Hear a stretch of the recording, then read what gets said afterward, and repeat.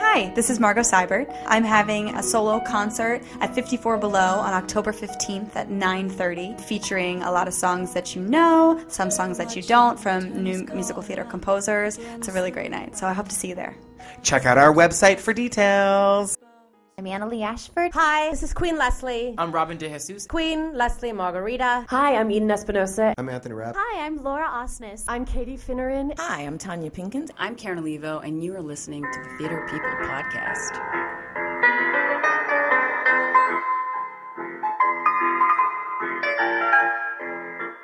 Hello, fellow theater people. Welcome to episode 20 of the Theater People Podcast. I'm Patrick Hines, your host. Today's guest, Telly Leung, is an extremely talented actor, dancer, singer. Everyone knows that. But you know how some people just have it all? Well, he's one of those guys. You see, he discovered his performing gifts in high school, Stuyvesant High School, a super prestigious high school here in New York City, which only admits kids with tremendous gifts in math and science. So he's brilliant, handsome, and incredibly talented. His big break came in college, Carnegie Mellon University, of course, where future Tony winner Billy Porter cast him as Bobby and company. When the production was over, Billy made a call to his friends in New York who were casting the upcoming Broadway production of Flower Drum Song and got Telly an audition. And wouldn't you know it, he booked the job. From there, he was seen in Rent, Pacific Overtures, and most recently in the Circle in the Square production of Godspell. He was also cast as Angel in Rent at the Hollywood Bowl, directed by Neil Patrick Harris. And he is also well known as Wes, one of the Dalton Academy Warblers on Glee. And now he's the head of his own production company. He's taken on the role of producer for a new short musical film called Grind, starring recent guest Anthony Rapp. Seriously, there is nothing this guy doesn't do. It was such a pleasure to talk to him. Here's our conversation. Telly Leung, thank you so much for being on the Theater People Podcast. Thank you. I'm thrilled to be here. Welcome. It's so exciting to meet you. Everybody who's been on the podcast talks about you, and everyone's like, Telly's the best. He's the nicest. And I'm like, well, then we need to just get him for the podcast. I was actually at an audition today, and somebody called me the Kevin Bacon of music theater. Everybody is sort of connected to me. And I said, well, that's great. That either means that I'm a super nice guy and everybody does know me, or I've been around for a really long time. Well, it's funny because I was going through the research and and looking you up, and you've done so much stuff for like such a young guy. Well, thank you. You know, I think I look younger than I actually am. I'm actually 34, and I turn 35 soon. So, wow. You know, I'm not one of those folks that kind of shies away from my age. So, yeah. But I know because you could play 16 if you had to. I still pass for pretty young. So, yeah, you know, it's all good. Pretty and young. Oh, is what you meant to say. Thank you. I appreciate that. Well, okay, we should start by talking about your new movie Grind, which you produced. Yeah. You know, it's interesting. It's as an actor, you know, having been an actor for my first Broadway show was in 2002, so it's been 12 years since I've been in New York and been a New York actor. You know, I got to a point where I said I really want to start creating work and employing all these wonderful, talented people that I know that I've encountered in the last 12 years of being on Broadway and being in New York. So, I went to college at Carnegie Mellon University, and one of my classmates at Carnegie Mellon, school. Yeah, one of my classmates at Carnegie, he actually was an actor for a little bit, but we always knew at school even that he was never meant to act. His name is Zach Halley, and even in acting class, you know, Zachary was always that person that would give critiques and give notes, but with a director's eye, you know, or as a writer. You know, we kind of felt like he was an up and coming writer, director type of person. So he actually came up with the idea for Grind. You know, he's not an actor anymore, but he still does one concert gig a year, and one of his concert gigs was actually to Moscow. Oh. To Russia. Like he went to Moscow. Yeah, he was in Russia. And you know, scary. Scary. He turned on his grinder. Yeah. When he was in Russia. You can literally go to jail for that. In Russia. Yeah, in Russia. Not here. Please. Here you go to jail if you don't. Right. Right. But he turned it on, and somebody had said to him, you know, I know you're American, be careful. Yeah. There's actually somebody here who is luring victims using Grindr and killing them. Mm-hmm. Either they're a psychopath or it's a hate crime or whatever it is. Some of these videos were on YouTube. I mean, they were bragging about it by posting it to YouTube. Correct. So he said he had such a reaction to it. He threw his phone down. And, you know, he lives in Hell's Kitchen as well. And he quickly realized, you know, in our Hell's Kitchen bubble in New York City, in the gayborhood, you know, walking along 9th Avenue, which I call the dance belt. It's, you know, he realized, he says, people don't when boys meet each other on these hookup apps, whether it's Grindr or Jacked or Tinder or whatever it is, that they don't think about the consequences. They don't think about, do I really know who I'm talking to? And what kind of assumptions do we make because this person is 50 feet away from me, or they're the same race as me, or they live across the street, or they live in the same neighborhood? We just assume we know them because they're the same socioeconomic background. Maybe they're in the same profession. Maybe they're all show people. So we just make assumptions, but we don't really know who they are. Yeah. And that was kind of what sparked this story in this project.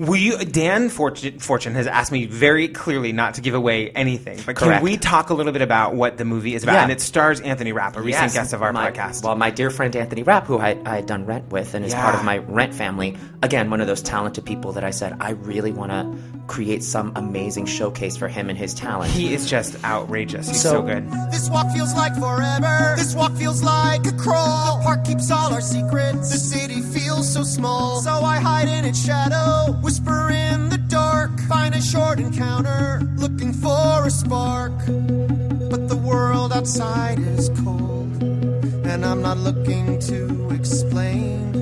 It would be easier to simply turn away, but I do it anyway. Grind is a musical short film. It's about 30 minutes long, and it's written by Derek Greger, who's an up-and-coming young composer, and Selja Sahin, an up-and-coming lyricist in New York City. Again, two artists that I wanted to showcase. And it's about these two boys who are roommates, Vincent, who's played by Anthony Rapp, and Thane, who's played by Pasha Pelosi, who is also somebody who hasn't done very much, but it's almost like this film is introducing him in a lot of ways. He's great in it, too. Pasha is actually an actual model. And for Marc Jacobs. And he's actually in our story, in Grind as well, he's that gorgeous underwear model that is the perfect epitome of what everybody wants when they go on a dating app or an app like Grindr or Jacked or something. He's picture perfect. And he's kind of looking for love in all the wrong places. And he's on this app to try to look for a connection, a boyfriend, but though he's very sweet and he's almost like a puppy dog in a lot of ways, he's not the most verbose and not the most eloquent with his words, and he's not clever on the app. Whereas his roommate, Anthony's character, Vincent, is very smart, not as good looking as his underwear model roommate, but is able to be very clever typing grinds to potential mates. So there's a little bit of a Cyrano story that happens where Anthony's character, Vincent, actually starts grinding for Thane and starts getting Thane dates.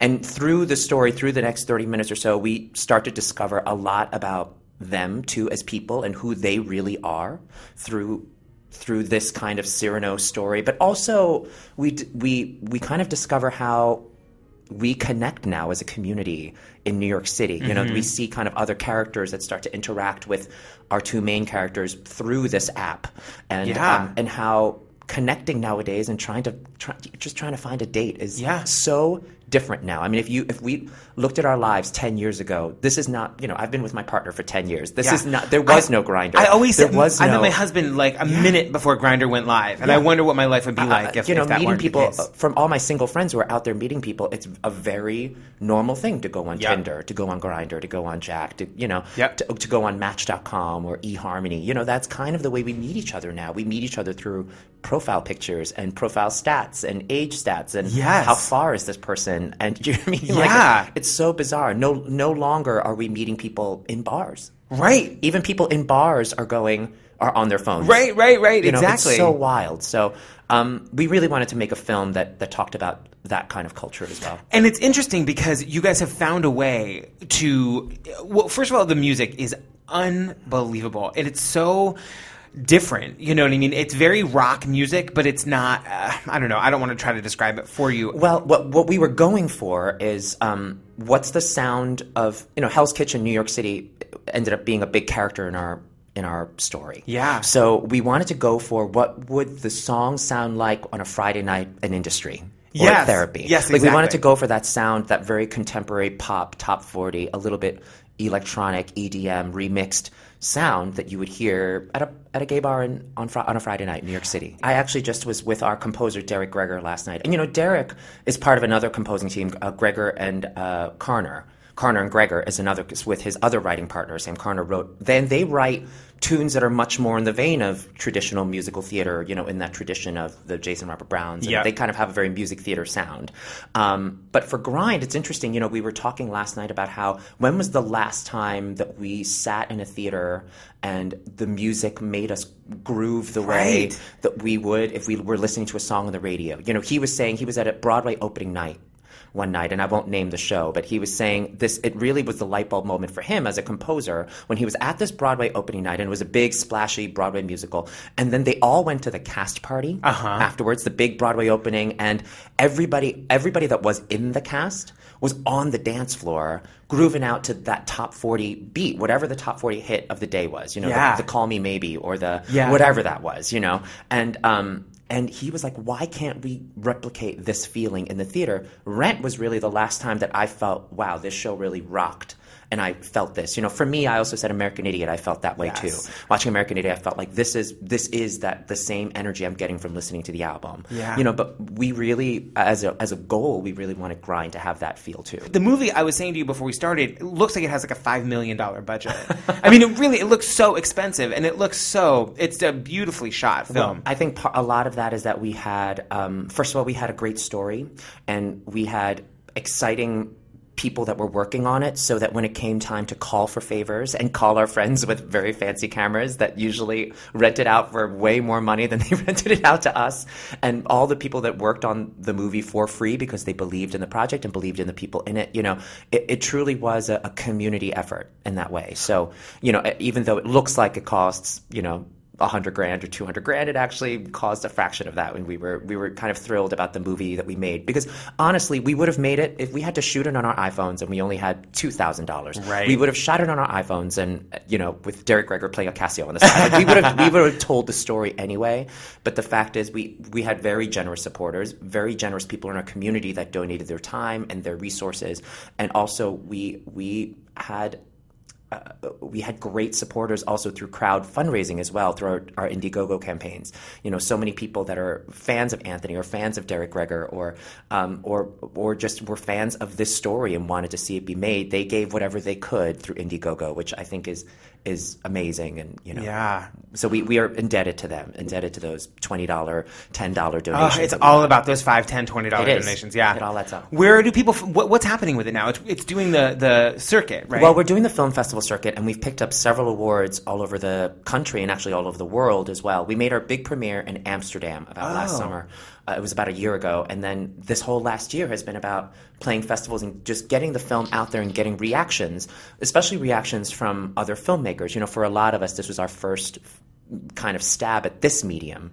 Many of us on the team are familiar with how to do a musical, but then to put a musical on film is trickier. Right, of course. And I from my short time that I was on Glee, I kind of soaked up everything that I could about what is it to put something musical on a screen. Yeah. And we asked our friends who had done Smash, like how did you guys do this?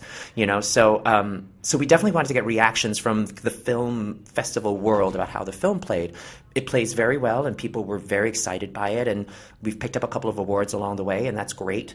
But now we wanted to really get A, the music, and B, the story really out there. So we just released a 5-song mini album.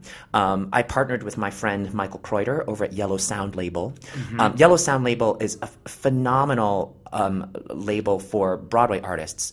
Cheetah Rivera is on the label, Alan Cumming is on the label, Chris Jackson, and also my album's also on that label as well. And Michael has also started producing cast albums. So he did, he did Matilda. That was recently. He was just Grammy nominated for the cast album of Matilda. He won several Emmys for doing all the music for Sesame Street over the last couple of years. So I said, what about releasing something like this on the label? And this was exciting for Michael because he doesn't have anything that kind of has this electronic driving pop sound on his label, you know, Right. of cast recordings and jazz albums and things like that. So we remixed the songs and we remastered everything, and we've created kind of top 40 versions of the songs that are featured in the movie. And so where do people go to find You them? can find it on iTunes. You can find it on Amazon.com. You can listen to it on Spotify.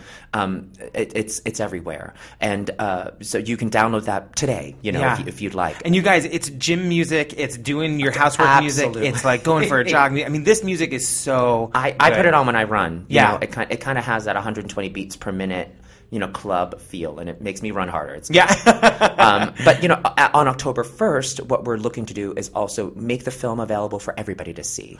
You know, because film festivals are wonderful, and it's given the film a wonderful showcase all over the world. But now it's time for people to be able to view it on the internet. And where will they do that? You can do that on www.grindshortfilm.com. Right now, when you go to grindshortfilm.com, you see the trailer, the 1-minute trailer of what the movie's about, and it's a good little tease. But come October 1st, everybody will be able to see it, and everybody will they'll all be able to see, you know, Anthony Rapp be stellar in this Yeah. film. So, Go so see it, you guys. It's so, so good.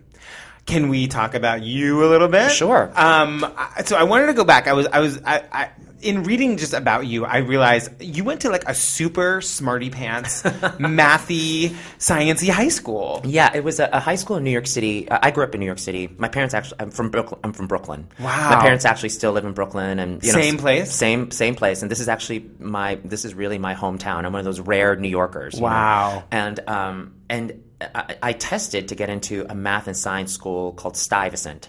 It's math and science, and it's over 60% Asian. I know, so shocking. The stereotype is absolutely true. But when I was there, I kind of quickly realized that, you know, I had so many friends at that school who ended up being doctors and engineers and lawyers and biochemists and curing cancer, and you know, they saw the world in molecules and physics and math and, you know, chemistry, and I was good at all of those things, and I was a good student, but I never saw the world like that. I saw the world through people and stories and relationships and how we connected to one another. And you know, living in New York City, I took every opportunity I could to, when I was not in school, to get out of the classroom and go to museums and go to the TKTS booth and get a ticket for a Broadway show and meet people and, you know, and people watch on the subway in Central Park. And that was who I was. So I quickly, in that kind of heavily academic world, realized that wasn't me. So when it came time to apply to colleges, I did the exact opposite, which is then I went to an acting conservatory at Carnegie Mellon, where 12 hours a day, all you do is theater and speech and movement and elocution and accents and dialects and voice lessons and ballet and jazz and tap. I mean, it was, you know, so I kind of went from one extreme to the next. Yeah. Yeah. You have this great album called I'll Cover You, which is an album of covers, and I was really astonished to see Galileo on there because I was raised by lesbians, so I grew up on the Indigo Girls, like my favorite band of all time. I mean, I've seen them in concert, I think, 28 times. Oh, yeah. I had a friend in high school whose aunt worked for Lilith Fair. Oh, wow. Back in the 90s. And so Lilith Fair was, I mean, for all of you who were alive in the 90s or just born in the 90s, Lilith Fair was a big music festival that celebrated the women of music, and it started with Sarah McLachlan. Yes. And she basically called all of her female friends who were in the business. I mean, I saw incredible acts. Me too. My friend's aunt worked for them, so we got free tickets every year. And every year, the acts would change. You know, it would be Natalie Merchant, Tori Amos, Paula Cole, even like Missy Elliott would be there. Yes. But the standard, every year the Indigo Girls were there. Yes. And they blew my mind. And I just remember like being in that audience. And you know, Lilith Fair is very popular amongst the lesbians. Yes. Very popular. So you have to picture like little 16-year-old Chinese boy, me, in the middle of a sea of lesbians. So when you went to college, Yeah. your senior show was Company. Right. I love this story. I read this and I was like, no way. And Billy Porter, another Carnegie Mellon alum, came to direct it. Correct. Billy, this was... For Billy, you know, he was at a time, it was after Grease Yes. and after Little Shop and after all of those things, and he was trying to find out who he was as an artist, not just as an actor for hire all the time, but he was like, I want to try producing, I want to try writing, I want to try directing. He wanted to explore other parts of himself. Ironically, at the time, I think he was 34 or 35, which is exactly where I am as I enter producing and doing other projects and recording and all of that, and not just being the actor for hire anymore, going to auditions.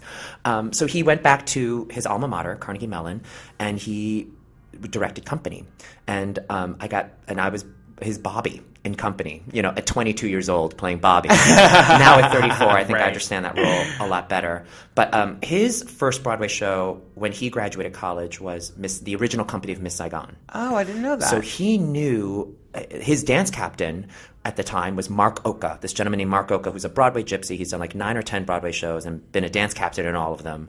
And when I was in college, my senior year, he called Mark and he said, "Mark, I have this Asian kid. He's my Bobby in Company. He has no agent, no manager, no anything. But I think he's great for Flower Drum Song." Which was coming to Broadway. Which was coming to Broadway in the fall of 2002. And he knew Mark Oka was also the dance captain of that. So Billy Porter said, "Telly, I got you an audition. Oh my God. You're gonna go to your first Broadway audition tomorrow at 10 a.m. He's like, "You can't miss tech because Bobby's in every scene of this thing, and I need Bobby in the show." Oh, that is amazing. I teched Company in Pittsburgh, Pennsylvania, Carnegie Mellon, till midnight. Took the Greyhound bus from Pittsburgh to New York City, got off the bus at like 8 or 9 in the morning, went to Ripley Greer Studios, splashed some water on my face, and I was at my first Broadway audition. And you booked it. And that was my first Broadway show. And I remember taking the bus back to Pittsburgh, seeing Billy and Billy being like, "All right, Diva, how'd you do? How'd it go?" And I was like, "I think it went okay." And, they kept me the whole time. And I got to sing all the songs and read the sides and dance and do the ballet. And he was like, "I know. I already got a phone call about you." So he already knew I got the job. So they gave you the job after just one day of auditions? They didn't tell me. They knew that they were going to call me back. But Mark had called Billy and said, "I think he's going to get this job."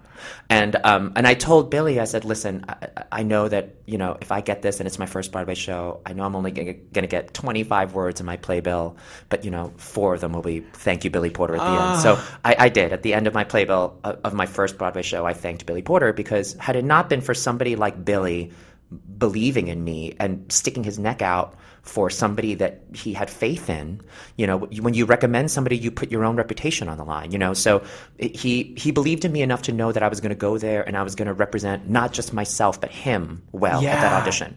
And so for him to be able to do that is big.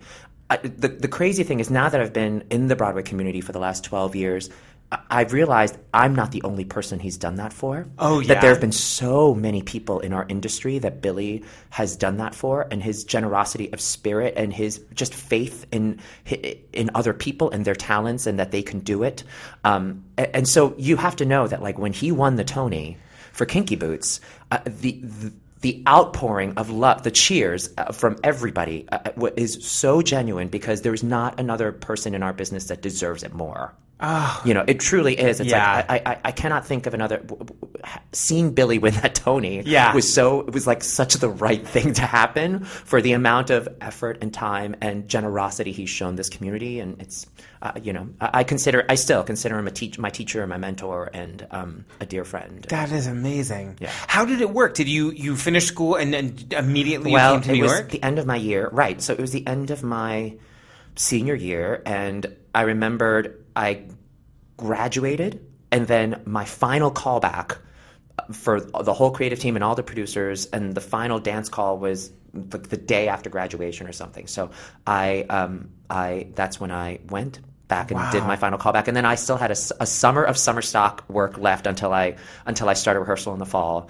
But every summer during my college career, I would do summer stock at the Muni in St. Louis, or I would do summer stock at the Pittsburgh Civic Light Opera. And my whole generation of Broadway performers, I mean, that was our boot camp. That was our training ground. When you look at all the people that got their equity cards at the Muni or at the Pittsburgh Civic Light Opera, it's people like Shoshana Bean, Leslie Kritzer, Ashley, Mary, before she was Mary Poppins. Oh yeah, got her equity card at the Muni. Do you know what I mean? Like, wow. Colin Donnell. I was there for Colin Donnell's first equity job. So it's a crazy place. But it was the training ground for all of us. Summer stock. I wonder how it is, like, like a transition to living in New York can be crazy. How was it with the pressure of, like, making your Broadway debut at the same time? Well, for me, I mean...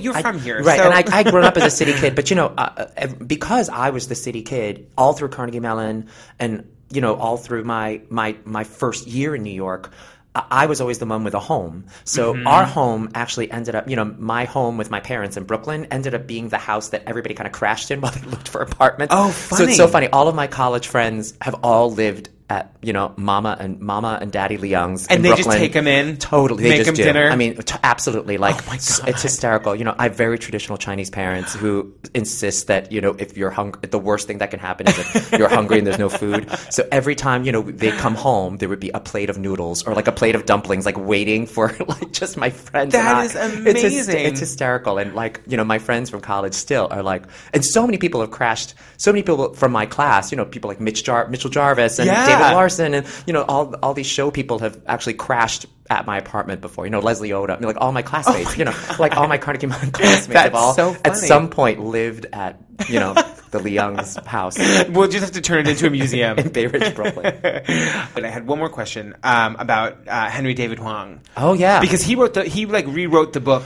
Or so. It was it was kind of a revisical, is kind of what they called it, because Flower Drum Song back in the day was not politically correct. I don't think it wasn't intended to be offensive, but if we were to do it the way it was written back in the day today, I think the Asian community there would be an uproar about how stereotypical it can appear to be. We've advanced as a society now that's not the case anymore. And so what David wanted to do was he wanted to really focus on the real immigrant story, and he wanted to bring it back to a real, because New York is, at the end of the day, America is built on immigrants, built on the back of immigrants. So he really wanted to focus more on that, and he did some rejiggering of the book with the blessing of Ted Chapin, the Rodgers and Hammerstein Association, the late great Mary Rodgers, who loved the show. Yeah. Like they all gave their blessing to David to kind of reinvent it and rethink it for 2002. That guy is so smart and funny. So smart. The only actual play I've ever seen of his was Chinglish. Did you see that? Yes. I mean, it's one of the funniest things I've ever seen. It's hysterical. What I love is that,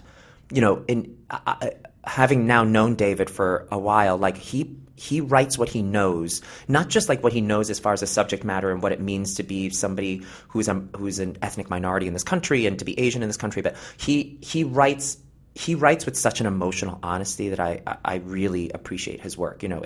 He just gets down and dirty with what it really is. So and you see that in all of his plays, Chinglish and Yellowface, and Butterfly, of course. You see it, Flower Drum Song. So it's I think he's fantastic. That's so exciting that you got to work with him. Yeah, and it's interesting. It's that story that he wanted Mei Li to be somebody that had to escape communism in China to come to America, and the hardship of that, sneaking away in a boat and being on a boat for months and arriving in San Francisco, and that immigrant story of the late 60s, and it very much is the same immigrant story of my parents. My parents grew up in communist China in the late 60s, and for them, they were in the south of China. And just across the water from them was Hong Kong, which at the time was a British Commonwealth. And they did what a lot of young people did at the time, was that they escaped communism by actually swimming from communist China to Hong Kong. It's about a 7-hour swim in the middle of the night to go to seek political refuge at the British Commonwealth. So that it very much was, it really hit home for me to Your be a part of parents something really like did that. that? They did that, yes. My mom swam.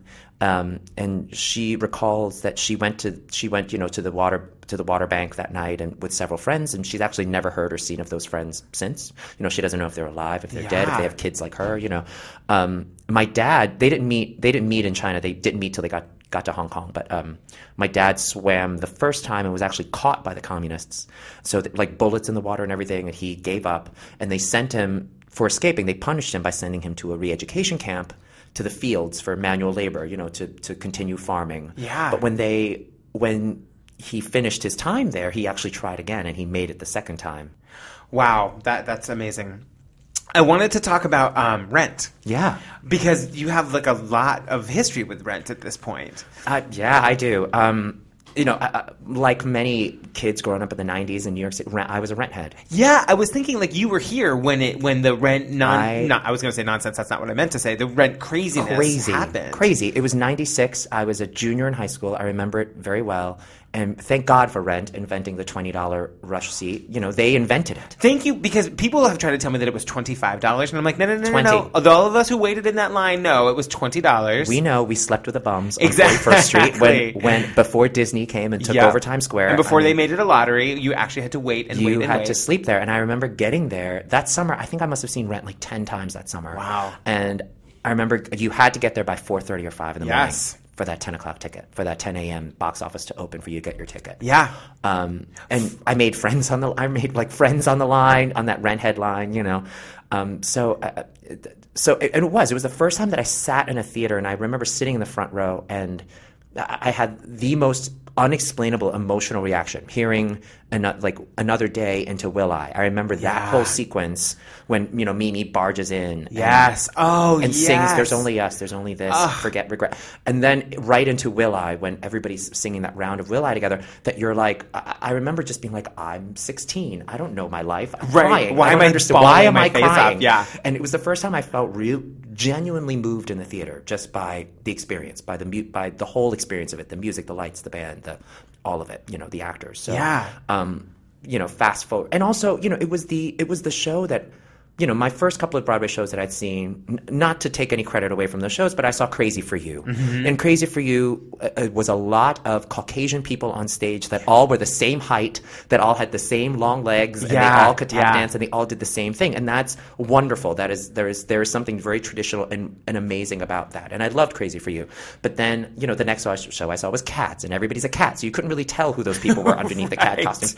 But then Rent, I was like, oh, that's New York. Like, that's me. I could feasibly do this because I see myself up there. I see people of every color, black, white, Asian, Latin. I see men, women, everything in between, gay, straight. Right. Like, I just saw it all. And I was like, there's a place for me up there somewhere. So to be able to fast forward 10 years and be actually in the show and then get to be part of the final company of the show that said goodbye to it, that then got to reconnect with all of those people that I had worshipped like gods. Yeah. To me. Because Anthony and Adam came back to close the show, right? Yeah, and I had done it with them, and I remember, this was back in the day when I'm going to make a confession that I was one of those theater nerds that had bootlegs. Yeah. Things like VHS bootlegs and audio cassette bootlegs when you try to sneak into a theater with your little tape recorder. It's like this Mimi versus this Mimi, and then the understudy goes out and you have to go back and record that one. So, and of course, like, if you were a Rent head, you remember that cast recording didn't come out for a while, so we had to live on something. Like, we had to live on some kind of bootleg. So I just remember, like, being in the opening number of Rent when Adam and Anthony came back to the show and being like, I'm in my own bootleg now. I'm in my own bootleg is what it felt like. That is amazing. It was, we all felt like kids. I remember all of us, there's one section in the opening number of Rent called The Clump, and it's when Mark and Roger are downstage singing, and the rest of the cast is all in a clump upstage watching, and everybody that does Rent know it's The Clump in Rent. And we were all in the clump giggling because we could not believe we were doing the show with Anthony and Adam, and it was a rock concert. Yeah. When I say that we shut down 41st Street, I mean we shut down 41st Street that day. The cops didn't know what to do with us. For the last day? Yeah. I mean, when Anthony and Adam were there, the first couple of weeks, they were not prepared. And they were not prepared for all 1,200 people in the theater to wait outside to see Anthony and Adam after the show. They just weren't prepared. Oh my God! So finally, the NYPD got wise and they said, "All right, we need blockades, we need cops." Suddenly, they're just rock stars. We stopped traffic on 41st Street. Unbelievable. Eden Espinosa was on the podcast, and she was saying that she would look at the seat that she sat in. Me too. Did you ever have that experience? Absolutely. At that front row seat, I just remember singing Seasons of Love, and every night I had to look down at that seat because I was like, I sat there. Oh my God, I could cry listening to you say that. We're asked to do that. That's the one moment in the show that Michael Greif, our brilliant director, said, "This is you. I want you to connect to faces in the audience when you sing Seasons of Love. This is the message of the show, and I want you to connect with people. Actually break the fourth wall and connect." And I always did. I always found whoever was sitting in that seat. Yeah. And it's interesting that Rent company, it ran on Broadway for 13 years, 14 years. There aren't that many people that actually have done the show because people kept going back into the show, or people didn't leave. Like, honestly, if Rent was still running today, that's a show that I would never get bored of doing. Yeah? And I would still be doing it today if that was the case, because it was a story that I loved telling every night, and it was a score that I loved singing every night, and it still got me every night doing it. You got to go and do it at the Hollywood Bowl. I did. Maybe if you could explain kind of what the Hollywood Bowl is for people who don't know. The Hollywood Bowl is a giant outdoor theater. It's usually a concert venue in the middle of Hollywood. It's 17,000 seats. Oh my God! I didn't know it was that many. It's right on Highland Boulevard. It's it's huge. I mean, it's so big that you're projected onto a jumbotron, 2 giant jumbotrons on either side of the stage. I've Hollywood Bowl. Usually, I think of the likes of people like Judy Garland or Barbra Streisand or Liza Minnelli playing the Hollywood Bowl, or giant symphony orchestras. Well, they've started every summer now doing a musical at the Hollywood Bowl, and it was a year they wanted to do Rent. Now at the Hollywood Bowl, you only have 10 days to rehearse it. Oh, right. Right. So they hired a director who... A little known guy named Neil Patrick Harris. I don't know if you guys know who that is. Google. But Neil is actually part of the Rent family as well, because he was the Right. first West Coast mark. So he was part of the family, but he also knew 10 days to put Rent up is insane. So he hired Tim Weil, the original musical supervisor, to come in and do it. And with all the couples, he said, I want alums to be half the cast, Rent alums, like me, and then the other half to be, the exciting Hollywood names that you come to expect when you do a concert at the Hollywood Bowl. Mm-hmm. So it was very carefully and brilliantly cast by Neil in that, it was, for example, it was me and Wayne Brady, who had never played Collins, but I was his angel to be able to play catch up with him. Mm-hmm. Tracy Toms, who had been in so many incarnations of Rent, it was kind of her job to kind of help Nicole Scherzinger at the time, figure out her Maureen. The same thing. Vanessa Hudgens had never done Mimi. So Aaron Tveit, whose first job was actually the tour of Rent, covering Mark and Roger. He was playing Roger to help Vanessa along. So it was very carefully crafted. Even the ensemble, there were a lot of new people, but then Neil cast a ton of people, including Gwen Stewart, the original Seasons of Love soloist, to kind of come on, and it was helpful to keep, even though it was a new production for the Hollywood Bowl, and we had to adjust from the 99 seats they had downtown to the 1,200 seats in the Nederlander to now the 17,000 seats, had to tell that story. But at the end of the day, it's still the same story, and it's still these characters, and the show is really people. It's tables, chairs, lights, and people. There's no fancy witch flying helicopter, turntable, chandelier. Not that there's anything wrong with that. There's nothing wrong with that, but the show lives in the people and the music. Yeah. That's all it really is. Did you have to audition, or were you handpicked? Well, the funny thing is, I auditioned. I went in because Neil had never met me, so Tim was like, just come in and sing for Neil, and I said, great. So I sang all that stuff for Neil, and I was always the Will.I soloist. I was always Steve, who sang the Will.I solo, so they knew that I could do that, in the show. But then I got a call. I think something had happened with the casting, and they were like, would you play Angel? And I remember being at my audition, and, this is why you never know at a casting process, like, what they're looking for, because I had already assumed that they had hired some giant celebrity to play Angel. Right. So I didn't think I was auditioning for Angel, but at my audition, Tim was like, just for fun, can you do, like, Today for You? Knowing that I'd covered the role for a long time on Broadway, and that I'd gone on so many times on Broadway that was easy, back pocket. I was like, sure, I'll do it. And I did Today for You, so Neil got to see that. I was like, great. Well, somehow, with the stars aligned, that whoever was supposed to play Angel couldn't do it, and so I ended up stepping in and doing it. Wow. So it was a great lucky break for me to be able to do it, and to do it in that space, Yeah. My last question about Rent was, I was reading that you were talking about what really introduced you to Broadway was the Into the Woods VHS. Yes.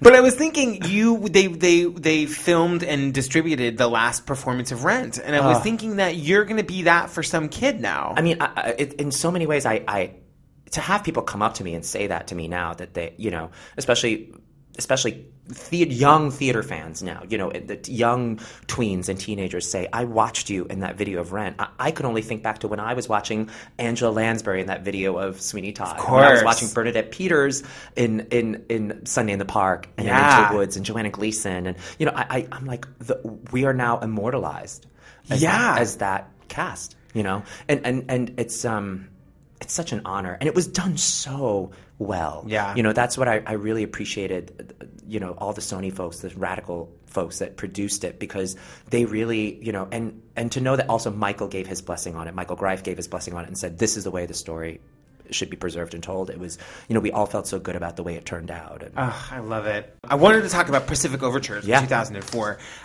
for a million reasons. First of all, let's see if you can do this. Can you say what that show is about in 2 sentences? Pacific Overtures is a Stephen Sondheim, John Weidman musical about the opening up of Japan to the imperialist West. How's that? You really are a genius.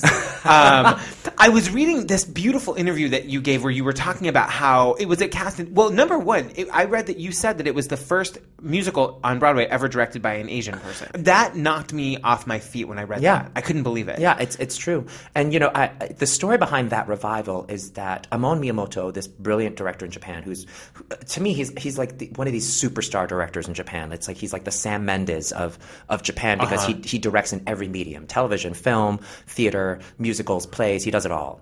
And when you say his name in Japan, people are like, oh, Amon Miyamoto. Yeah. He did this great production in Japan of Pacific Overtures. And, Steve and John Weidman had always said, our goal when we did it with Hal Prince was to find a way to tell this story of the opening up of Japan to the West, but tell it through a Japanese perspective.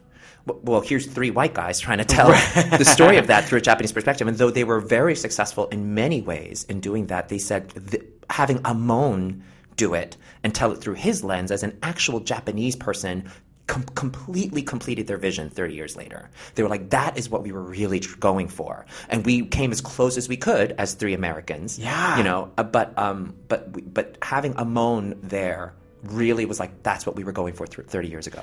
Having Amon at the helm, somebody that is actually Japanese. There were a couple of Japanese people in our cast, but we were all Americans.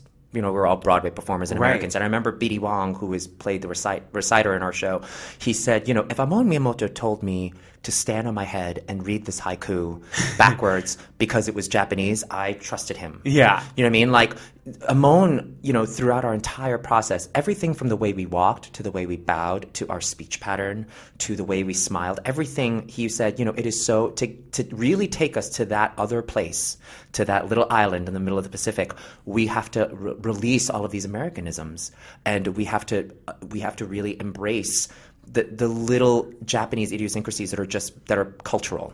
And having Amon there was kind of our was kind of our shortcut to that. Yeah. And he was our main cultural resource when we said, is this how a Japanese person would say this? Is this how a Japanese person would bow? Would a Japanese person look another person in the eye like this? There are things that he was definitely our source for what is really truly Japanese. And I think that at the end of the day, that's what the writers were going for too. Yeah. Erin Davey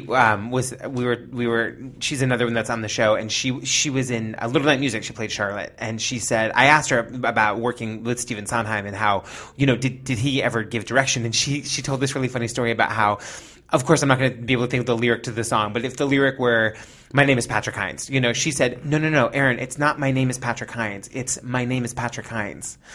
And she was like, to him, it's so very specific, and because he is not human, he's the super genius. Mm-hmm. And you had a similar story with the song called "Someone in a Tree." Yeah, he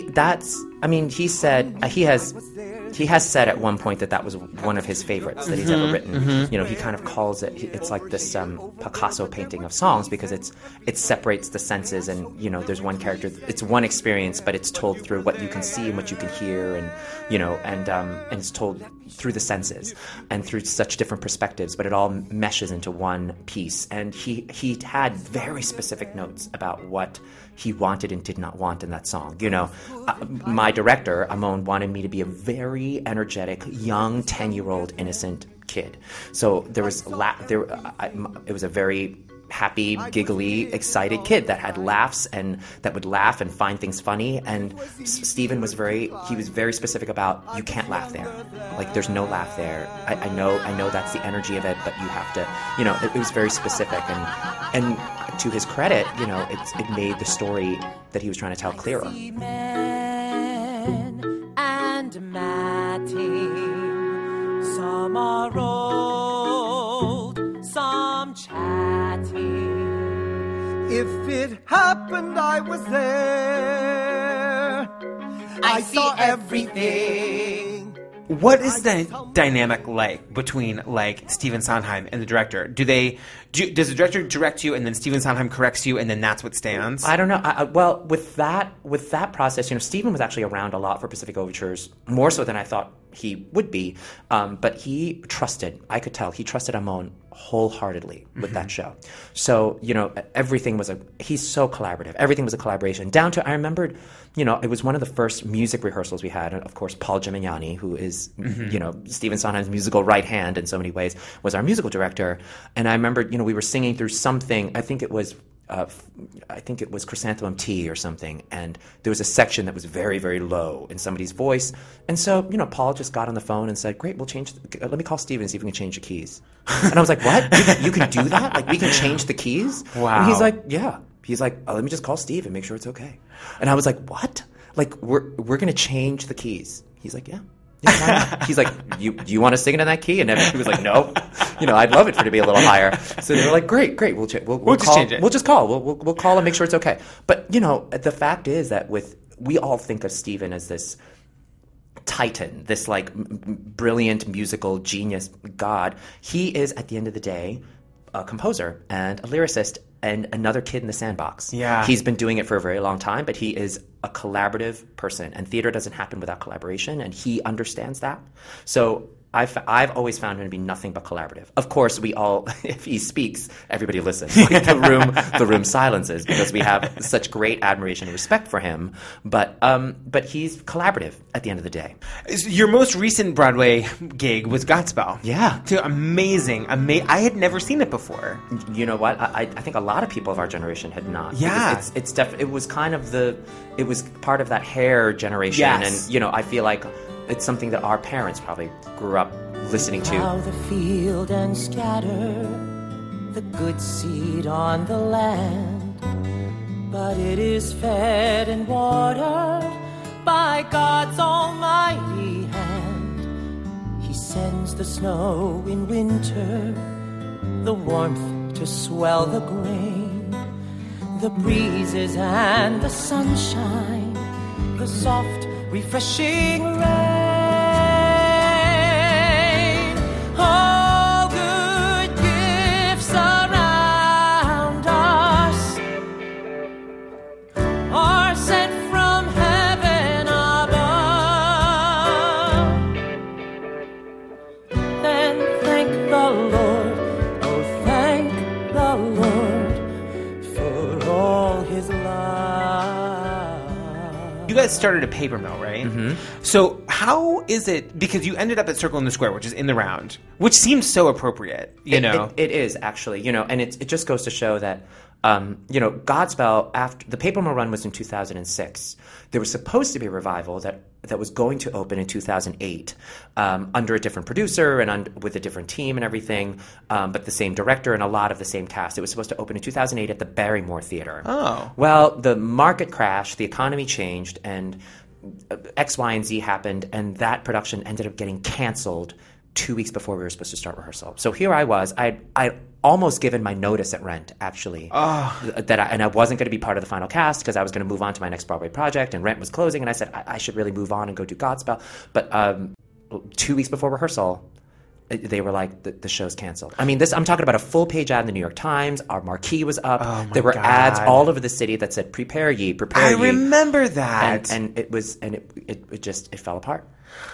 I was wondering because I read that it was just you and Uzo Adubo. Am I saying her name right? Yeah, Uzo, yeah. That was the only other person that came from Paper Mill. And I was like, well, what happened? I didn't realize that it was from so that was 2008. We finally got to do the show in 2012, and even though we had lost a theater, and even though it was 6 years later, I felt like we ended up with the right producer, yes, and the right team, and the right theater, and the right space, and the right cast, and it just goes to show that when in 2008, I thought, oh my God, this is terrible. Like I thought I had a job, now I have no job. I almost gave up one job to do this. I mean, it was one of those things where I was like, should I, like, I quit. Yeah. Like, this crazy business, I'm done. Do you know what I mean? Because it's like, Yeah. how can that happen? Yeah. How can that happen? You know, a full page ad in the New York Times, and we were ready to go. I had a fitting the day that I found out. I tried on costumes the day that I found out our show was canceled. I remember that happened to Assassins, too, right after 9/11. Yes, right after 9/11. You know, so you kind of go, but then you look back on, now I look back on it and I go, oh, it was supposed to happen that way. Godspell had this really interesting thing where it was sort of crowdfunded. Were you as a cast aware of that marketing? I don't want to say marketing, but that way of raising capital for the show? Yeah, you know, it's interesting. It's I think our producer Ken Davenport wanted to try. We're sitting in his conference room. We're sitting in the Davenport office right now.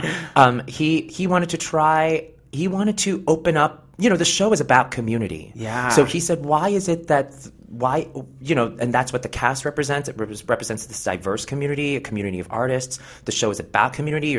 We're in a theater in the round where community is fostered and you're able to see each other watching the show. We're all gathered here together for the next 2.5 hours to experience something together. He wanted to create that same sense of community with the investors and the producers on the show. So he says, well, you know, why is it that only the people that can cut a check for 6 figures can produce a show? If you wanted to be a part of something and you had $1,000, yeah, why not? Why not be a part of something? And he was really big on making sure that you knew that even with $1,000, there was a possible return on your investment. Yeah, and people, you know, it was also the return on the investment. I also know a lot of people who did it just to learn what Broadway producing was all about, you know, because they got to kind of see, oh, this is the budget. This is where the money goes to a Broadway show. Oh, this is how much money you have to spend to do laundry on costumes. Right. And this is how much money costs for rehearsals. And, you know, I mean, it was for people too. It was, you know, I know a lot of my friends actually ended up being People of Godspell, which was, you know, the program that Ken started so that people could invest a small amount. And they said they learned a ton. Okay, the last thing, and I will let you go. You've been so generous to talk to us for so long. Allegiance. Yeah. So can you talk about what the show is quickly? Because it's not in New York. You guys did it at the Old Globe, right? Correct, in San Diego. And it may be coming to Broadway. We're keeping fingers crossed that it's going to come to Broadway very soon. So I've been seeing ads on my Facebook forever about it, and I'm so excited to talk to you about it. Will you tell people what it is? Allegiance is an original Broadway-bound musical about the Kimura family. It's a Japanese-American family on the West Coast, and what happens to them after the bombing of Pearl Harbor when they are forced to relocate to a Japanese internment camp. This is actually something that happened in our American history. It's a very dark chapter of our history that we, as Americans, are certainly not proud of, so we don't talk about it very often. Right. You know, there were thousands of Japanese Americans all along the West Coast that were considered a threat to national security. So they were all forced out of their homes. They were forced to leave their businesses, leave their farms, leave their lives, and relocate to these concentration internment camps in the middle of America. Now, unlike the concentration camps in Europe, Japanese people were not being killed in these camps.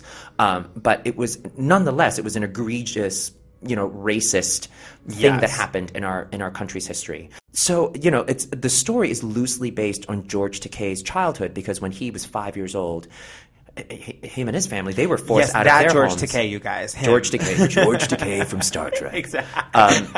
Sulu. Him and his family were actually taken from their homes and put into an internment camp.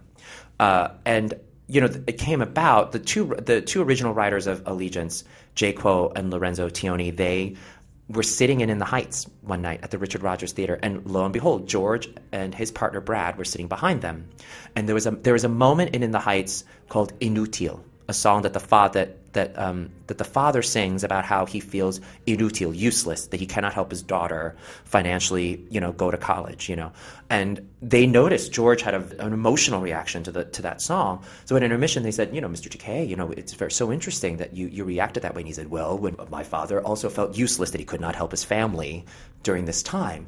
And so it really struck a chord with him. And that's kind of where the collaboration started to happen, all the way back at the Richard Rodgers Theater. Wow. In the Heights, bringing people together. And then they started doing readings and workshops of this story and developing the story. They brought Lea Salonga along. Yes, ma'am. My dear friend, my dear sister from Flower Drum Song, Unbelievable. along for the journey. Yeah. And then when they decided that the way that they wanted to tell the story was to use the concept of having an older character, old Sam, relive his days as a a young person in the camp, they said, we need a young Sam. So I ended up playing, I'm mini George, basically, is what it is. I play the young version of George in the show. I play Sammy in the show. How is it to work with those two? Well, Lea, for Lea and I, it's a reunion. Yeah. And it's so ironic, Flower Drum Song was my first Broadway show when I was 22, and there were many Asian performers that made their Broadway debuts on that show, all of us in our young 20s. And Lea had been there. When she was 22, she already won a Tony. Right. She was already leading a show. So she was very much a big sister to all of us in that first Flower Drum Song company. And I won't give away her email address, but actually her email actually is like Big Sis something. Like, she loves playing the role of a big sister and a mentor, obviously, because now she's a mentor on The Voice in the Philippines. Yes. But she loves that. So I've always considered her a big sister. Well, fast forward a couple of years, and now she's actually playing my big sister. Wow. So, when we got together, it was no acting involved. George is somebody that I've always looked up to as not just an icon in the LGBT community, but also as an icon in the Asian acting community. He was that actor that was doing it when there were not that many Asian actors on television. Right. And getting to play mini him, and he's been a joy to work with. In the same way that Amon Miyamoto is a great resource for all of us who wanted to understand what it is to be Japanese. For me as an actor to understand what it is to be part of an internment camp, all you have to do is ask George. Go, George, Wow. What did it look like? What did it smell like? What were the people like? What did you eat? All of those things that then flush out an actor's performance, I have George because he lived it. Telly Leung, this has been such an incredible conversation. Thank you for such a joy talking us to you for so long. Thank you. I've had a blast. So thanks you so for much. coming. Thanks, Patrick. Hey, fellow theater people, are you looking for even more theater people? Check out our website where you can find all of our episodes, including our recent chats with Laura Osnes, Tanya Pinkins, Leslie Margarita, Robin De Jesus, directors Michael Mayer and Jerry Mitchell, Anthony Rapp, Eden Espinosa, and more. We're at www.theaterpeople.com. That's theater with an ERPPL.com. Today's episode was produced by Mike Jensen, Vanya Arslanian, and me, Patrick Hines. Special thanks, as always, to BroadwaySpotted.com, Davenport Theatrical, Bradley Bean, Steve Tipton, the staff at Oswald's, and Ellen Marsh. We'll be back in 2 weeks with, wait for it, Tony, Emmy, Obie, Theater World-winning actor, writer, composer, the genius himself, Mr. Lin-Manuel Miranda. By the way, that guy is also nominated for a Pulitzer Prize, which is so damn awesome. Until then, tell your friends about us. Let's get the theater community talking. Hi, I'm Telly Leung, and you're listening to the Theater People Podcast.